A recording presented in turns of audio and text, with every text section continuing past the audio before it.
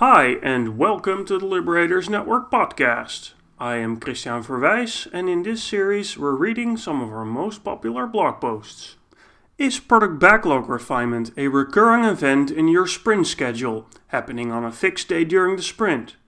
Or is it something that developers slog to with lead in their shoes, mentally preparing themselves for another multi-hour required meeting where a few people talk and most people listen or pretend to listen? If so, then this episode is for you. Product backlog refinement is certainly an essential part of the Scrum framework, but more often than not, it takes the form of a team passively sitting around a meeting table while a subset of the team discusses upcoming items in excruciating detail.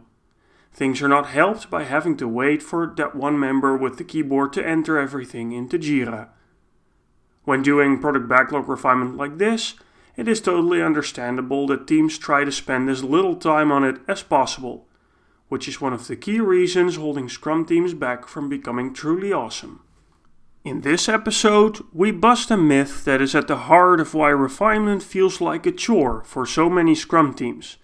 The belief that product backlog refinement should be done as one or more required meetings that must be attended by everyone in the team. We also offer some alternative approaches that fit more naturally with the flow of development. So what does the Scrum Guide have to say about this? The guide describes product backlog refinement as the act of adding detail, estimates, and to order items in the product backlog.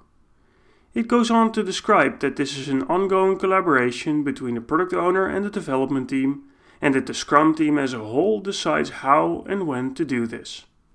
The Scrum Guide prescribes 5 required time-boxed events that happen on specific moments during the sprint. We begin with sprint planning at the start of a sprint to select what the team will work on and determine a goal for the sprint. The daily Scrum happens every 24 hours as a means to synchronize work within the development team. And the sprint review and the sprint retrospective happen at the end of the sprint to inspect both the results from the sprint as well as how the team collaborated during the sprint. The 5th and final event is the sprint itself. So the Scrum Guide is actually quite clear on this. Refinement is not an event in Scrum. This may appear like mere wordplay, but it does have a significant impact on how it is done in the real world. The guide emphasizes that product backlog refinement is something that development teams do as a natural part of development. It is not something that necessarily happens at a fixed moment during the sprint where the entire Scrum team has to attend. Yet, this subtle distinction is sometimes lost and is one of the reasons why product backlog refinement becomes such a chore for many Scrum teams. Before jumping into alternatives, let's first explore the purpose of product backlog refinement in a bit more detail. Scrum is built on the observation that product development is complex, and because of this, better insights and ideas will continuously emerge as we're doing the work. This means that even the near future is difficult to predict. Scrum provides a lightweight framework for allowing this learning to happen as quickly as possible without losing the focus needed for solving complex problems. The product backlog captures all the work needed for the product that we know of at this moment in time. Some items will be small and clear enough to complete within a single sprint, while other items will be too big, too unclear, or both. To maximize what we can learn from feedback from stakeholders and simply by doing the work, and to reduce the risk of building the wrong product, we want to break down and clarify items to the point where we are fairly confident that we can complete them within a sprint. It may be tempting to go ahead and break down all the work on a product backlog to make sure it fits within a sprint. But we have to remember that software development is complex work, with a lot of potential unknowns even in the near future. So a much better use of our time is to break down and clarify only those items we're about to start work on, in the next sprint or maybe a sprint after that. The time spent on items further down the product backlog is largely wasted, as we are bound to learn new things that change our views on how to implement them or make them irrelevant altogether. One way to think of the product backlog and how it is refined is to think of the product backlog as a pyramid. At the very top of the pyramid are small, well-refined items that you can easily complete within a sprint, and not just one but multiple. If you go a bit further down the pyramid, it starts to widen, and you reach items that are a bit less clear. You have quite a good idea of what's necessary, but you still need to spend some time refining them, but not much. These are the items that are likely to be picked up in one of the upcoming sprints, so you can be quite confident that any time you spend on these is not wasted. If we travel further down the pyramid, we reach items that become progressively unclear and progressively bigger. These are items that you're not going to work on in any of the upcoming sprints. So whatever time you spend on them is going to be potentially wasted. And finally, at the base of the pyramid, the base of the product backlog, we find very large or very unclear items. These are the items that are many sprints away. So other than just adding a couple of keywords, that's all we're going to do on it now. In general, a good advice is to focus your refining efforts on the work that will be done within a couple of sprints, and not spend any time on items further down the product backlog unless you think it's absolutely necessary. So now that we've clarified what product backlog refinement is there for, let's summarize the 5 purposes that we've identified. The first one is to clarify items on the product backlog that are too unclear to start work on. And this is preferably something you do with the people that you're building the product for, which means the stakeholders. The second purpose is to break down items that are too big to pull into a sprint, which generally means they're also too unclear. A third purpose is to reorder the product backlog as needed to make the upcoming sprints as smooth and valuable as possible. And a fourth purpose is to add or remove items from the product backlog as new insights emerge. And finally, estimating the effort is also a potential purpose. This does not have to be formal, as assigning story points or whatever estimation practice you use, like t-shirt sizes. A gut feeling is also good, like, yeah, I think we can finish this within a sprint. In any case, we have to keep in mind that items on a product backlog are essentially reminders of conversation we still need to have in the future. Refinement is simply the ongoing process of having those conversations. Sometimes this means talking with stakeholders about an item that may be part of the next sprint, while at other times it can be an item that is part of the current sprint. But instead of this series of conversations that naturally flow from development, for too many teams it has taken the form of formalized meetings taking place only during a sprint. So what is a helpful other way to do refinement? For many organizations, meetings have become the de facto standard to integrate and exchange information within teams and make decisions.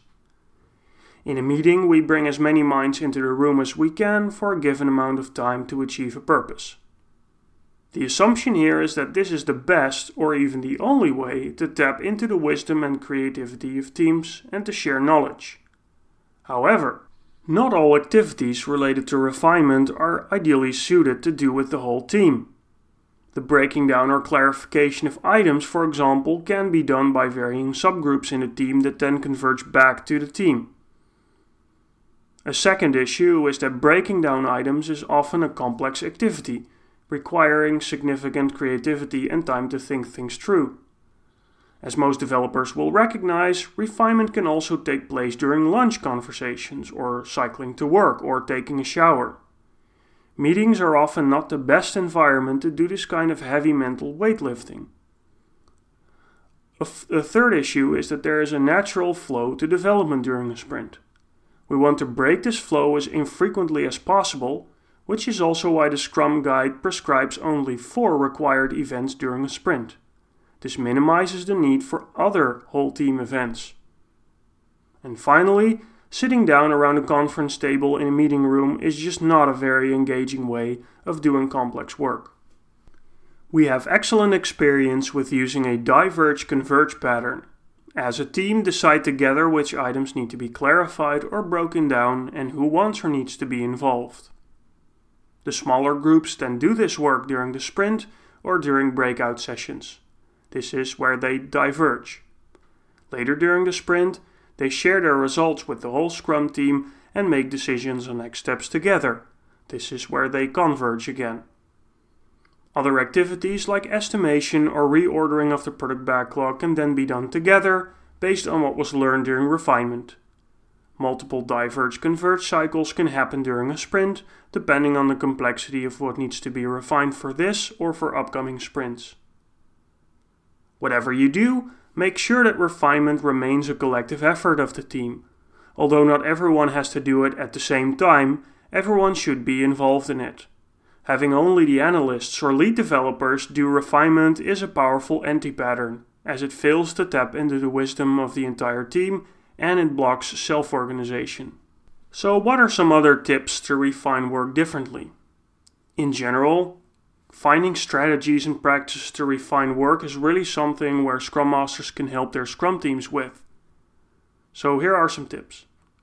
The first one is that you can invite the Scrum team to form smaller groups that take responsibility for the refinement of particular items during the upcoming sprint. Let them decide how and when to do this, collaborating with the product owners and stakeholders as needed. Schedule moments where the pairs share their ideas and insights with the Scrum team and gather feedback. A second tip is to not use tools like Jira during refinement. It's a huge drain of energy and creativity if people have to wait for that one person with the keyboard to complete typing in a new item. Instead, refine work with stickies or drawings and ask the team to enter it into a tool afterwards. If you really need to use tools during refinement, make sure that everyone has access to it and can work on it collaboratively. Another tip is to use liberating structures or other facilitation patterns to turn boring refinement sessions into highly interactive sessions where everyone can be fully engaged.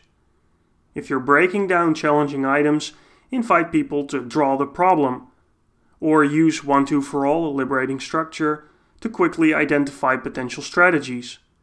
You can also use the liberating structure Troika Consulting to give and get help. Use supporting material, like our sheet with 10 potential strategies for breaking down work. The link is in the original post. Another tip is to invite stakeholders to participate in refinement as needed. In order to clarify upcoming work and to build the right product, you will certainly need their perspective and knowledge.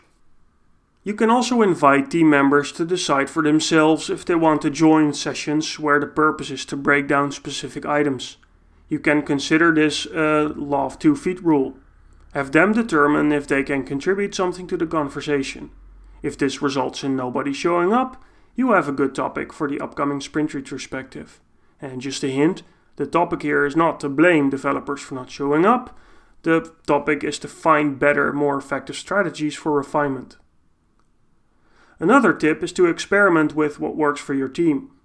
For some teams, doing refinement together is really the best way and they enjoy doing it. For others, the solutions we talked about before may be more helpful. It depends on the size and experience of the team and its members and the complexity of the domain. Another tip is that when using a physical product backlog, you can easily add information that is relevant for a refinement. For example, add stickies with a question mark to items that need clarification, or write exclamation marks on items that might become a risk or are important items to refine. And finally, instead of doing refinement during a meeting, go for a walk outside and use your walk to break down work with your team or with a subgroup. Let's move to some closing thoughts. In this episode, we busted the myth that product backlog refinement should be done as one or more required meetings during a sprint that have to be attended by everyone in the team. We clarified the purpose of refinement in Scrum and offered you many different alternative approaches to make refinement more effective. We're always eager to learn about your experiences. Have you been able to make use of our tips? What's been your experience with refinement and what worked for you? Let us know in the comments. So with that, we're reaching the end of this episode. Thanks again for listening to the Liberators Network podcast. We hope you learned something new about Scrum and that you can help your Scrum teams work with Scrum more effectively. If you like listening to this podcast, please like it or give it a thumbs up on whatever platform you're listening on. We really appreciate your support. If you want to learn even more, go to medium.com/the-liberators. We've got a lot more for you to read, watch, or download there. Finally, if you're interested in joining one of our events, then go to theliberators.com/events for an overview. We offer a lot of Professional Scrum Master and Professional Scrum Master 2 classes from Scrum.org, as well as a variety of workshops that use liberating structures or are about experiencing them. Give it a try. And with that, we want to thank you for listening, and we hope to see you again next time. Have a great day.